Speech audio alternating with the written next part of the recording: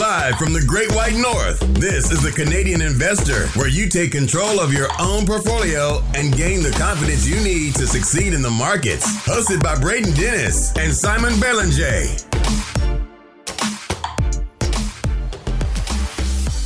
The Canadian Investor Podcast. What's going on? It's April 4th, 2022.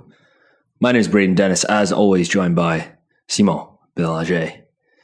How we doing? The richest man in the world is now the largest owner of Twitter. Yeah, that was quite the news today. At first, I thought you were talking about me for the richest man in the world, but I guess not. You're referring to... After seeing your Bitcoin stake, man, you're up there. You might be neck and neck with Elon at this point. I think I have long ways to go. But yeah, Elon did announce that he now has a stake in Twitter. He bought $3 billion worth of stock, which gives him a 9.2% stake in the company and is now the largest shareholder of the company. So what are your first impressions on that? So we have a couple things here, right? Like, he made this poll on Twitter on March 25th saying free speech is essential to a functioning democracy. Do you believe Twitter rigorously adheres to this principle? Yes or no in this poll. 2 million people voted and 70.4% of people said no. That Twitter essentially does not adhere to free speech being essential, okay? And later in the day, I guess at 4:26 a.m., what is he doing? He replied, "The consequences of this poll will be very important. Please vote carefully." And I just think, like, little do we know, he's talking about like potentially, buying a ridiculous amount of the stock. One, he can afford it. Let's put it that way. He can afford it. But two, it's like, dude, this platform is so important to this guy, not only from like a marketing perspective, but like his fanboys all follow him on Twitter as well. And so I don't know. I don't really have any particularly hot takes yet. Do you? I mean, not really. I know he had talked about building his own social media platform about like 10 days ago. And I think he probably looked into it and figured it was just easier to invest the figures I saw is about like 1% of his net worth to acquire that stake in Twitter. So it's still, as funny as it is, it's almost like pocket change for Elon to buy a $3 billion stake in it. Yeah. But, I tweeted earlier today on our Canadian Investor Twitter account at CDN_investing. And the comments that we got for people, just their first impression, it was pretty interesting. Some people are kind of indifferent. I know C. Roy compounding, that's what he mentioned. Someone had a pretty funny one. He replied, it's called Mid-Age Honesty. He just replied Rupert Murdoch, which... It's pretty funny when you think about it with his media empire. But I think for the most part, people are not quite sure what to think about this. Just like you, I'm kind of in that same boat. I don't know if he wants to be more hands-on. Will he nominate some directors on the board? Whatnot? Are we going to see some big changes with Twitter? I mean, at the end of the day, it's not easy for Twitter as an organization. They have to really balance free speech with hate speech and not allowing it, and where do you draw the line? And yeah, it's a very difficult platform to monitor, if you ask me. So I don't know either where he's going with this. I agree, and the public loves to hate on these social media companies lately, and I am really glad I don't run one of them, because, like, damned if you do, damned if you don't. You can't please everyone. That is one of the number one rules of life. You cannot please everyone. And this is just a conversation, what Elon is calling just like the town square where people talk. And you're not going to please everyone. Damned if you do, damned if you don't. We're actually going to talk quite a bit about Mr. Musk today, because we're going to talk about earnings and Tesla deliveries at some point as well. A stock that we have not talked about in absolutely ages, but people love to trade the thing. It's like the number one most traded stock in Canada, which actually blows my mind given given the share price and fractional. So anyways. Yeah, and it's the last thing I'll mention here, not to drag on for too long, is just the allure he has, right? The stock was up, 25% last time I checked today, just on the news. Yeah. But it still doesn't explain, how the business will change going forward. He's just a major shareholder, the top shareholder.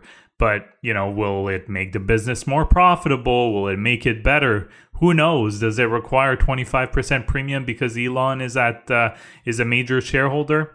I don't think personally it does, but people love investing in what Elon invests, I guess. Yeah, I think people follow him into pretty much every trade. We've seen that with some of the gambles and some other stuff as well. And everything the guy touches just instantly turns to gold because he has this name, and his $3 billion, I think it's $2.9 billion in stock, is already up close to 30%. Like, this guy needs more money. Like, everything, like, it's actually egregious what happens here. But anyways, let's get into the news here. You have one here with a Canadian freight airliner. Yeah, so the news came out that DHL was buying up to 9.5% stake in Cargojet. So DHL Express Division, which is an affiliate of Deutsche Post DHL Group, which is listed in Germany, struck a deal with Cargojet, which would give the German company an option to buy up to 9.5% equity stake in Cargojet. So the deal means that the warrants would be issued by Cargojet, would allow DHL to acquire that 9.5% of outstanding voting shares over a period of 7 years at a price of $158.92 each, with vesting tied to deliveries of approximately $2.3 billion in business volume during the term. Part of the reason that DHL is interested is because commercial airlines had picked up the slack during the pandemic with cargo transport due to their low passenger volume. But now that things are picking up in terms of airline travel, Cargojet is definitely one of the companies that can make up for this reduction in capacity. It is an interesting agreement for sure. And for those who own Cargojet, I think it's definitely something pretty positive here because DHL it's a major logistics company in the world. Yeah, for sure. What have the shares done on this news? Oh, they popped quite a bit, like over 20% since mid-March. I'm assuming that deal has a great deal to do with it. Yeah, I think it may have been a mix of the earnings that were pretty good. I think probably a bit better than expected, and then that deal. But I think it's looking good. If I remember correctly, Amazon also has a small stake in them from a couple of years back. Yes. You don't get these big companies having a stake in your company if you're not doing a pretty good job. I'll just say that. Yeah. Yeah, you got to be doing something right. Exactly. Yeah. Yeah. Okay. Well, that's cool. To some cyber security news, the FBI came out and said that Americans, I don't know, I guess that includes just people and corporations, Americans, lost $7 billion in 2021 to internet crime. The report says here, Americans reported loss surpassing $6.9 billion in internet crime last year, according to this report from the FBI. 847,000 complaints concerning a wide array of internet scams, which was up 7% year over year. We're going to talk about an internet scam here later in the episode as well. Dude, these things are so juicy. Like I've been watching all these Netflix documentaries on like true crime and fraud. I'm like addicted to them. Just like inject these things into my vein. I'll watch all of them. Here's the quote. In 2021, America experienced an unprecedented, dude, I hate that word. Unprecedented is the worst word ever. Increase in cyber attacks and malicious cyber activity, said the guy from the FBI. So, man, I just don't see a world where this number just doesn't continue to tick up and up and up like a good compounding stock in terms of cybersecurity losses over time. And I think that there's going to be some huge secular winners, whether you're like a CrowdStrike bull or whatever, what have you.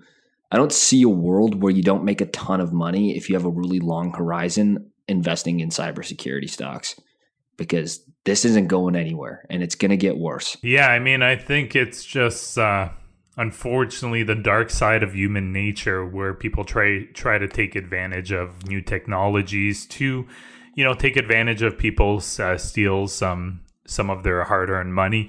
It's nothing new, though. I mean, there's been scams forever, right? Even before the internet, people would get scammed. Ever heard of Bernie Madoff? Yeah, exactly. So Bernie Madoff, but it could have been other types of scams. I know there was a lot of fishy things going on with door-to-door, like, HVAC salesmen and stuff like that.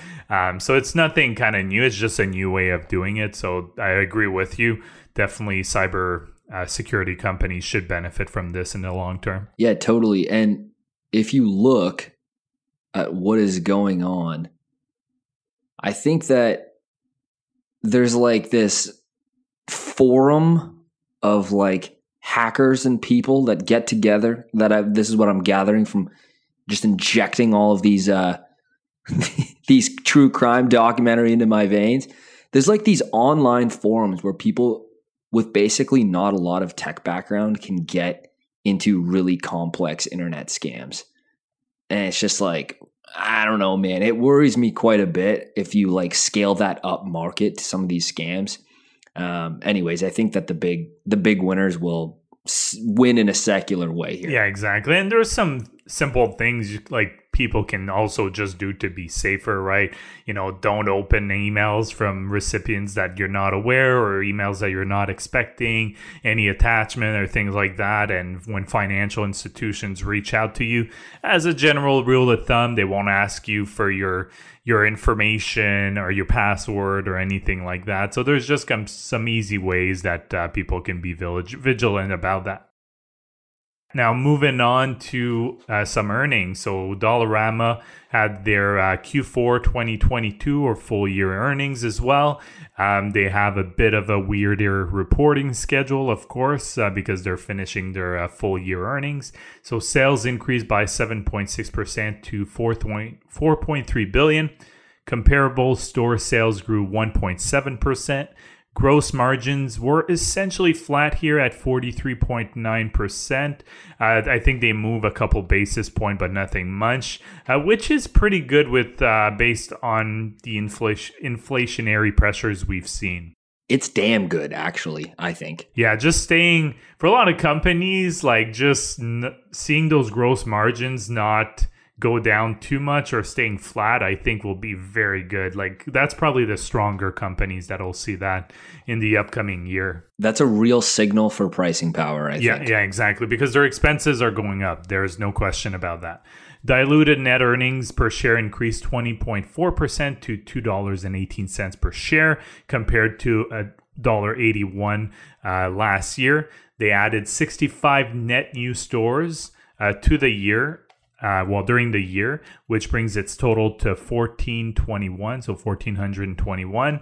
They bought back 1.06 billion of stocks, and the board approved an increase of 10% in their quarterly cash dividend. Their guidance looked pretty good too, I have to say. They had guidance for same-store sales of 4 to 5% and will introduce some new price points up to $5 for 2023. So I know we had discussed this the last time we talked about Dollarama. I think it was for an earnings episode too. So I think you were advocating, if I remember correctly, that they had some leeway to increase those price points, and they'll really be testing that with the $5 this year. So what do you think will happen? Do you think they won't miss a beat, basically? My hot take is that they will not miss a beat, because the actual price point, like the nominal value, the nominal number that is on there is actually irrelevant. It's the value proposition of what they're doing, which is very low priced items, basically compared to wherever else you can get it. And if you go there compared to where you're going to spend at a competitor, the value proposition still remains. And I have been banging the drum on this, that the actual dollar amount, they have a ridiculous amount of very good pricing power, which is very contrary to what the street has believed and what most people believe. And here's something interesting. The dollar stores in the US have really had a tough time doing this. They've had way more flack on the pushback for pricing of changing it from even to $2 from $1. They've had real pushback on that. Now they're finally doing it because they have no choice, really. And Dollarama's been selling $4 items for how long now, right? Like $5, what's $5, right? Like if it's like if the competitor sells it for $10 and you sell it for $5, the value proposition remains. I think Dollarama has excellent pricing power, which is, very ironic to say in a lot of ways. Yeah, I think for me, I'll wait until the end of this year. So the end of their fiscal 2023, let's say. So that will be most of 2022 and the start of 2023. I'm interested in seeing what will happen in terms of their sales overall. So if they meet that 4 to 5% increase, which should be to me the baseline here, because if we're looking at inflation figures, we're in that range right now, 4 to 5%. So you definitely want that to be at least a minimum in terms of growth sales for same store. So I think it'll be interesting just to see how customer react. If they do hit that, even exceed it, then clearly customers are on board, like you're saying. So I think this year will be a good test for them. Now, more on the guidance. They want to open 60 to 70 new stores, and they are guiding for gross margins between 42.9% and 43.9%. So that would be a bit lower potentially than this year. But again, I think it's respectable considering everything that's going on with supply chain issues. I'm sure they get a lot of product from Asia as well. China's had some lockdowns recently, so that may have an impact on it. It'll be a fascinating case to look at when the full year is done for them. I'd like to reiterate that I think it's an interesting case study in a lot of ways on unit economics, what we're seeing in an inflationary environment, wages too. It seems all of that seems very negative for Dollarama. And I see it in another way, which is every time they've been doubted on their ability to raise prices, the business has just gotten better over time. And so until I'm proven wrong about that, I have no reason to believe otherwise, basically. I've been talking about these scam Netflix documentaries. And there's probably a bunch on the other platforms as well.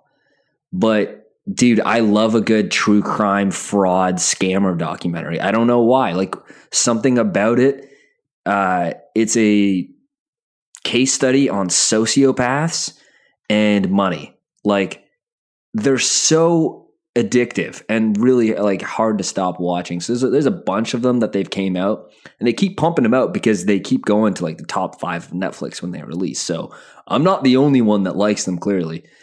So have you seen do you know about Quadriga CX? You're a Bitcoin guy. So I knew about it before the documentary came out. I don't know the full extent of the story. I've watched half of it so far, just because my wife is not super into that stuff. So it's kind of, when it's Simone time, I will watch it. So I'm halfway through. So I still have to finish it. But it's definitely a fascinating story. It is a fascinating story. So, dude, I feel like a chump. Like, I'm so out of the loop. I had never heard of the story of Gerald Cotton and Quadriga CX, even though it's like a Canadian guy. So as a backstory, well, to be fair, I think I was getting into Bitcoin after this. Thankfully, maybe I would have been up, and maybe my money would have been in Quadriga CX. So as a backstory, Quadriga CX was at one point Canada's largest Bitcoin exchange. Chief scumbag officer Gerald Cotton, the co-founder and CEO, and to be honest, the co-founder as well, who's like not really in the picture. He has a history of online scams. He's a convicted felon from California, I believe. And he's somehow just free roaming the streets. They were essentially just running a Ponzi scheme behind like a front end of you investing in a site. Now, I don't want to give away all the details away because the story, the documentary is entertaining and there's twists and turns. I actually watched it on the plane last week on my way home. So there were some interesting twists and turns. So I'm not going to give the whole thing away, at least for a couple weeks, give you guys some time to watch it. But without like some spoilers and without what is like common knowledge on the story or basically given away on the trailer, this dude ran off with millions of dollars from Canadians and is allegedly dead. But the internet detectives of this world, who, by the way, I love these guys, they have been trying to track down and are convinced that he has faked his own death in an exit scam. And so exit scams are pretty common, and like this elaborate fake your own death is just so wild, dude. Like, how are these real things that have happened on Earth? Like, it blows my mind. Yeah, I mean, it's a harsh reality too for what has plagued crypto currencies for the longest time. Now, I think people, right, especially if you're just investing in like Bitcoin and Ethereum, there's some very safer ways to do it. Legitimate companies that are well regulated. You can also, to be even safer, if you don't want a company to potentially be a fraud and you don't know, you can make sure that you have your cryptocurrency in cold storage and then you control them. You're not at the mercy of any exchanges. But the first time I started investing in crypto was in 2013, where a buddy of mine convinced me, and I ended up losing back then half a Bitcoin, which but back then it was only worth a couple $100, right? So okay. But again, at the time you could only buy it through the exchange, and you had a 5% fee via credit card. That was the only option. So every transaction that you made with fiat to buy cryptocurrency, essentially there was that 5% fee. And then I can't remember exactly what happened with the exchange I had it on, but ended up being kind of a bit of a scam as well. And I lost my funds off of it. Damn. Yeah, I mean, I've come to peace. I knew this happened to you, but I don't know all the details. Yeah, and I just wanted to mention that because nowadays, I mean, you have major exchanges like, you have in Coinbase that's active in Canada, in the US, and around the world. You have ShakePay in Canada that's well recognized too. You have other major exchanges. So it's much easier for people nowadays. Fees are lower and you can have a lot more trust in the businesses that are there. There's still some work to be done, I think, in terms of regulation, but it's night and day compared to even just a few years ago. Yeah, totally. And you and I both use ShakePay. Shout out to ShakePay.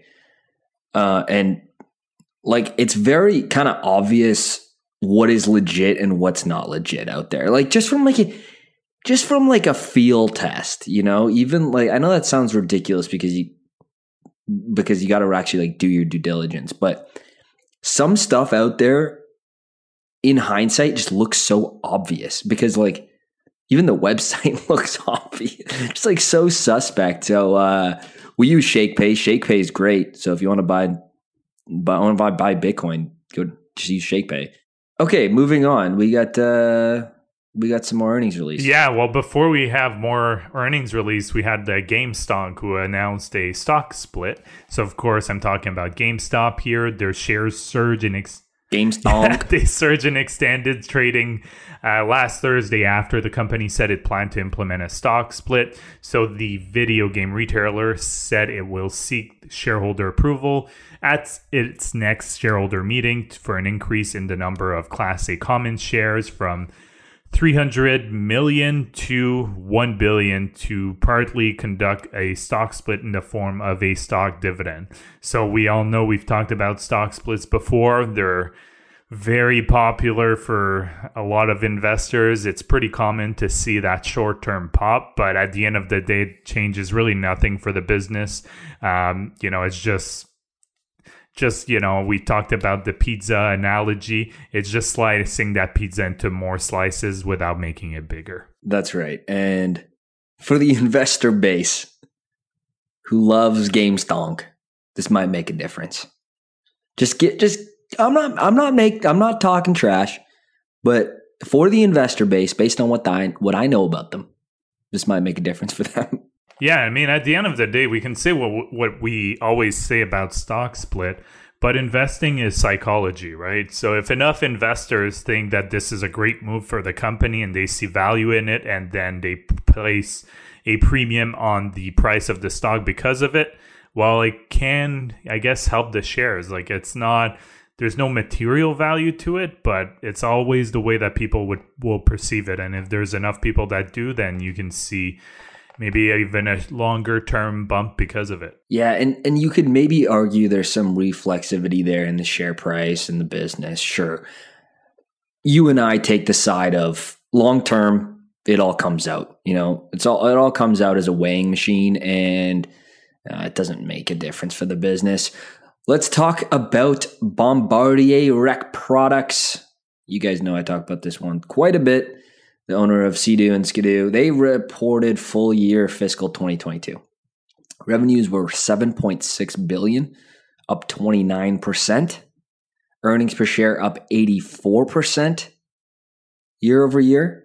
They gained a sizable market share gain from 2021. They estimate now they have 30% of the North American power sports market share, if you include like ATVs, snowmobiles, PWC, which is like Sea-Doos. I talk about this name, over and over. That's my style. I rarely trade in and out of stuff, so I keep tracking the same names most of the time if I like it. I think my thesis has continued to play out in this name. I'll be honest here. And I still think it's extremely cheap. Trades at 11 times trailing earnings. EBITDA has exploded from $288 million in 2016 to almost $1.5 billion. And the share count has decreased significantly. They've paid a yield and raised it over time. So shareholders have been issued back capital. And they're growing extremely fast organically. They expect continued growth across all of its product lines, ranging from 24 to 29% across their product lines compared to fiscal 2022, which I'm talking about now. So, I mean, more good things for a company that has had issues in production, big delays in actual capacity and manufacturing capacity.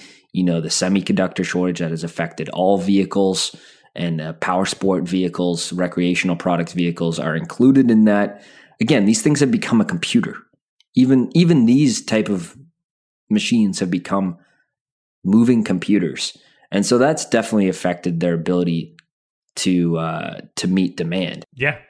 Moving forward, I mean, I don't see them losing market share, that's for sure. No, and I think, for a lot of outdoor equipment like this would be, or, whatever you think about, I've mentioned it before, I mountain bike a lot, but there could be a bunch of other things, whether you do, paddle boarding, kayaking, whatever it is. I think the pandemic will actually have a long-lasting tailwind for these type of businesses. Yes. Because I think it made people realize that, they may have had a certain lifestyle before the pandemic, and now, knock on wood, everything's reopening and we're not going on to a lockdown once more.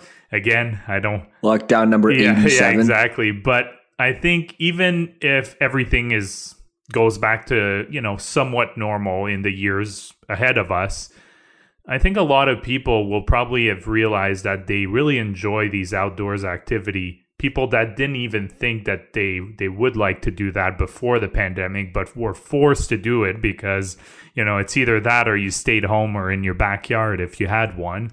But now you got to enjoy this new activity. And even though the pandemic is over, I mean, you actually enjoyed doing it, and it's something you'll continue doing. Yeah. So I think there's going to be some, definitely some pull forward demand for this, but I think we're going to see some consistent increased demand over time as well. Maybe not to the same extent, but just people realizing these new hobbies or passion that they've discovered. 2 points there. One, I totally agree with you, yet the market seems to be pricing it like it's all pulled forward growth. I think anyways. I'll take the other side of that bet. I will definitely take the other side of that bet. And second point, which actually, I guess it's the same point, which is if you, over the last year or two, have been introduced to a jet ski, you sat on one of those things, you got the dopamine hit, you're not going back. You're getting one. You're getting two of them. If you can find a way to get two of them, you're going to do it. Like that's the way I'm seeing it anyways. And I've been right so far, and I still think the stock's cheap. So I'll continue to talk about it because I think it's a good name. Those are all things too that, there tends to be a positive feeling with those goods because you experience something when you're using them. It's not like buying a new TV where it's like, oh, it's nice, I paid like whatever the price, I got this brand new TV, top of the line. You're still watching the same show after like a month. I'm pretty sure you don't really care anymore that your TV is that new, right? Like it's not, it's a little nicer than your old one, but aside from that, I don't think it creates an impression as much as just something where you can just have a whole new experience. Now moving on to just some news that I saw.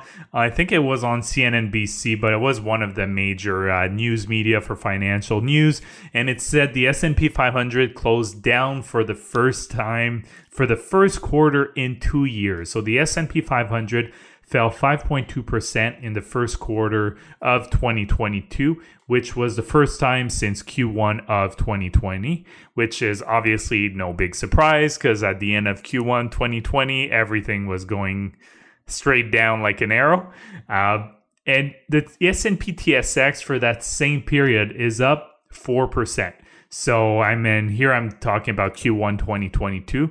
So of course, go Canada, right? We're just better than the S&P 500. Go Canada and go Canada because you're talking about potential making a splash in the World Cup. That's as well. Right. That's right. Yeah. Look at us go. Stock market performance, making it to the World Cup since the 80s. My God. I think you can get like 200 to 1 or something like that for Canada to win. I would take that. I mean, I haven't been watching all the games, but I know that they've been good. Yeah, I think I'm not a big soccer fan either, but from what I've read from experts is that they're a bit of an underrated young team. So hey, if you make that bet and you have the opportunity to cash out, maybe, they make it, it can't be 200 to 1 anymore after what they did in the qualifiers. Then again, I know absolutely nothing. So I checked on the weekend and that's what it was, just because I think they have a pretty difficult pool. I think that's why. Fair enough. Sorry to sidetrack, but today is April 4th and I didn't write this down anywhere in our notes, but sports gambling was officially legalized on those platforms today for single game sports betting. I know this because I went to the Score Bet, their launch party on Saturday. Okay. With Sam Roberts band, anyways, that's a story for another time. But today, April 4th, sports betting legalized. And we've been talking about it before. I think it's obviously going to be a gigantic market. And Penn National Gaming took Score, which was a TSXV listed stock. They bought that out for like $2 billion. So shareholders in that made a good penny. Anyways, back to the S&P and the S&P. Yeah, so as I was saying, the S&P 500 was down for the first quarter in 2 years. I wanted to mention this quickly because you have to get past the headlines here. If you put things in perspective a bit more, well, if you invest in the S&P 500 around February 9, 2020, you would be looking at around 40% returns at the end of Q1 2022. And the reason I chose that date is pretty much when the S&P 500 peaked prior to the big drawdown in late February and March of 2020. So if you bought at the peak, you still would be looking at 40% returns since then, and clearly way better if you bought in March of 2020. The reason I wanted to put things in perspective is it's easy to see those big headlines, but once you have a longer time horizon and you actually zoom out, you see that, okay, Q1, sure, it was down a little bit, and it really sucks if you started investing in the past, the past couple of months or in late 2021, because you're probably looking at some losses, especially if you're doing index funds like an S&P 500 fund. But putting things in perspective, really helps you just stay on course, stay on track, and not panicking when you see those pull back. And 5% is not a lot, but I know if people are just starting to invest, it might not feel great either. I think that context and historical performance is needed if you're looking at like, okay, the S&P does negative 5.2 in the first quarter. If you've held the S&P for the last 5-10 years, or even shorter, like 2 years, you've made stellar returns. Like if I could take that 2 years performance and just, put it out there for the rest of my investing career, you'd make tons of money. You'd make a killing. Like you put that into a calculator and you're like, holy crap. So it's a reminder that the market doesn't just move straight up and to the right. But what it does tell you is that, if you zoom out quite a bit, there's lots of reasons to be bullish today. There's lots of reasons to be bullish tomorrow. And I think it's a good time to be an investor. Let's talk about Tesla deliveries. I hinted that we'd be talking more about Elon himself, and the total deliveries of the company for the first quarter of 2022 was 310,000, which was up 68% from the Q1 of 2021.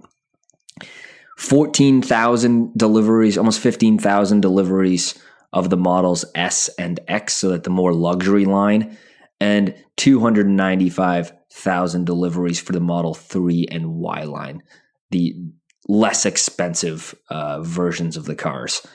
Really impressive execution. During that time of this first quarter of this year, GM has delivered 457 electric vehicles. Not 457,000, 457 electric vehicles. Now, it has become quite obvious that their infrastructure advantage over competitors is becoming larger and larger over time for Tesla. Now, this stock trades at over a trillion in market cap. It seems to be immune from multiple compression, this expensive stock destruction that has happened. And as a shareholder base, I'm impressed. The shareholder base has continued to have the never sell attitude, at least as long as their god Elon Musk, and who, to his credit, probably the greatest engineer, inventor meets businessman in history. As long as he's at the helm, you can't rip shares out of their head or out of their hand, and so you got to give it to them. I cannot comment on the valuation anymore because it has made little sense to my brain in the past. And I have been consistently incorrect. But that's fine. It's not like I short the thing or trade options on the thing. So it's fine. Impressive stuff all around. I got to say, I'm not buying shares anytime soon, but I do reserve the right, as all investors should, to have the ability to continue to monitor a story and make decisions as facts change. I think we're a long way away from there. Two things have to happen, okay? One, the valuation has to give me some sort of IRR where I think I can make some money. I don't see that. Or number two, continued mind-bending execution and expansion of the total addressable market, like the bulls keep saying that they have with their data advantage. Time will tell. I'm not saying anything negative about it anymore because I'm just flat out wrong repeatedly about this stock, which is fine. You don't have to be right about every single stock, especially ones you just have to be right about the ones you own, or at least most of them. And so, impressive execution, and congrats to Elon and the squad. Yeah, and congrats to anyone who hasn't listened to us and just has bought the stock, held it for a while. Clearly, a lot of the time it didn't make much sense for either of us, myself included. But, happy to see they're doing well, and whoever owned the stocks, I'm happy for you. And, hopefully it'll just keep doing better for Tesla. Yeah, look, I hope they keep killing it because it's an important company. It's an important company for decarbonization, for EV adoption. And they have an obsessive fan base. And if you've driven the car, have you driven one of the cars? No, I haven't. it's kind of like the Sea-Doo thing. You know, do it and you'll believe it. I've driven the car. They're excellent. It's kind of ridiculous how fast some of them go. Like your head hits the back of the thing pretty quick. And anyways, I got only good things to say about the product. Yeah, nothing more to add there. So now moving on to Chewy, which had their Q4 2021 and full year earnings. Sales increased 24% to $8.9 billion. That's impressive considering the pulled forward growth they had due to the pandemic in 2020. Their sales had increased 47% over the 29 levels in 2020. Gross margins improved 120 basis points to 26.7%. They had a net loss of $74 million, which was down 20% from the previous year. Their share count only increased by 1%, which was less than the 3.5% increase from the previous year. So a lot of positives here for Chewy. They had $7 million in free cash flow. That's an improvement over the previous year because it was $2 million the previous year and it was negative $2 million in 2019. So they're slowly getting better in terms of free cash flow generating by the business. And following the earnings release, the stock was down a whopping 16%. It seems that most of it was because of guidance. There was also some issues with supply chain constraints, logistics, which is not a surprise here. Their guidance management said that they expect revenues to be between $10.2 billion and $10.4 for this upcoming year.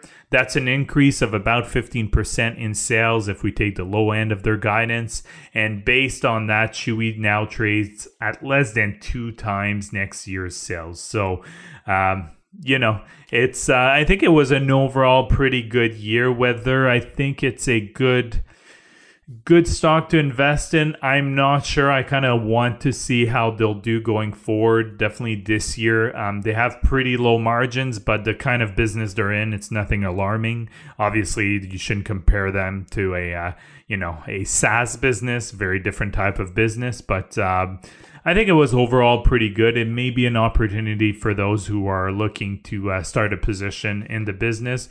But for me, it's one I'll keep an eye on, but I'll stay on the sidelines for now. Just a comment here on Ryan Cohen. He's still the CEO today, right? I believe. Yeah. He is like, we were talking about GameStop earlier. He's like God amongst the Reddit GameStonk gamblers, this guy. And I think this is timely, obviously, because you're talking about Chewy.com. He founded, and he's the CEO today. Can we confirm that? No, I don't think he is. Yeah. He was the CEO. Now he's just the chairman of the board. Yeah. Now it's Sumit Sai. Oh, sorry, I'm probably butchering his name, but yeah. Okay. All right. So he exited Chewy, but he's a billionaire from Chewy, for sure. Okay, so he sits today on the GameStop. I keep calling it GameStop. He sits on GameStop's board, and he bought a ton of stock before this mania happened because he has experience in retail. He's like saw the capabilities and the brand that they could potentially do some turnaround story. This guy's made so he was already a billionaire. This guy's made a killing on this stock, dude. If you go on Stratosphere, you type in GME, the GameStop ticker, you go to the Insiders tab, and you can see that this man is still buying more GameStop shares. He owns 9 million shares. It says on the far right, like it says what they're buying and total shares owned. This guy owns 9 million shares. So he's well over a billionaire now in this stock alone at today's price. Everything this guy touches turns to gold. He's obviously a really smart dude, hard worker. But my favorite part is that he is a damn savage, dude. I think a lot about these guys. We were talking about Elon earlier. These rich CEOs, super successful. But when they're online or like just in their messaging, they don't talk with the corporate BS. They don't talk with like the censored wokeness. And people love it. Dude, this guy's like another one of those celebrity people who just everything he does touches to gold because he has this like following. This past weekend, he's been aggressively tweeting against Boston Consulting Group. Dude, this guy's a savage. 30,000 likes. The only thing more useful than overpriced consultants are the ones who hire them. Like, dude, this guy doesn't give a shit. I love it. And we need more people like Ryan Cohen. This guy's killing it. Yeah. I wonder if the SEC will tell him he can't tweet that much. Well, at least he's tweeting against. I'm assuming all these consulting groups are all private. But yeah, I don't know. I just think I don't think it's affected Elon's tweeting all that much. I think he needs board approval if he tweets something regarding Tesla. But aside from that, I think he's got carte blanche on doing whatever the hell he wants. Yeah. So as long as it's some unregulated meme coin, it's fine. Exactly. Now moving on to some much better earnings. So Lululemon released their Q4 2021 and full year 2021 earnings. Note here that their Q4 ended January 31st, 2022, and it does include, of course, the holiday period. And what a year for Lululemon. Revenues increased 42% to $6.3 billion. And we're talking about it's not a small company anymore, and they still managed to increase revenues that much. Direct-to-consumer revenues increased 22%. DTC represented 44% of total revenues versus 52% in 2020. So that's not a surprise. When we talk about Aritzia, we saw the same thing, right? We saw a big increase in 2020, and then 2021, it was still high, but kind of pulled back a little bit as people started going a bit more in store and just wanting that in-person experience for clothing. So not a surprise, kind of lines up. Revenues increased 40% in North America and 53% internationally. Now, I think the point that for me was of the biggest thing I wanted to see was their men's sales increases. Like, I wanted to see solid numbers there. And because that's one of the big growth opportunities for Lululemon, that and their international expansion. And men's sales increased 61% to $1.54 billion. Holy. Yeah, it's wow. 25% of all their business now is men's sales. Yeah, you know what? Just anecdotally, when I walk in there, I can see that. I mean, that is about the number that I would say of people who are in there. In terms of sales, that impresses me quite a bit. Yeah. Just based on shopping habits. It's really good, man. This yeah, considering I can't remember when they started into the men's market. I know it was several years ago, but they've been really pushing that as one of the growth levers for the company, and clearly it's been working, and it's working really well. Most of their sales clearly are still from women's clothing and, for women's sales, but there's also some accessories and a little bit of other things, but that's kind of how their sales and merchandise are divided. Gross margins increase 170 basis points to 57.7%. And people wonder why I like Lululemon so much. This is one of the primary reasons here. When we talk about Aritzia, that was one of the downside where they had around 44%, if I remember correctly, just on memory. And Lululemon is like pushing close to, they're pretty close to 60% margins for a clothing company. That's amazing. And it'll be interesting this year. I think the most important thing to watch for me will be their women's shoes to see how that grows. Because they just launched it. So they'll be selling women's shoes for most of the year. I think they launched it late March. So that'll be, I would say, about 85% of the year. So it'd be a good indicator to see if it's really catching, and if women are actually embracing this their new footwear line. And the last things I wanted to mention here, they have been returning capital to shareholder. They bought back $813 million worth of shares in 2021 and authorized another $1 billion worth of share buybacks. Obviously, it's always up to that amount. And their free cash flow increased 73% to just shy of $1 billion for the year. So Lululemon performing quite well. Their guidance is looking very good. they're guiding for sales increasing between 20 and 22% for 2022.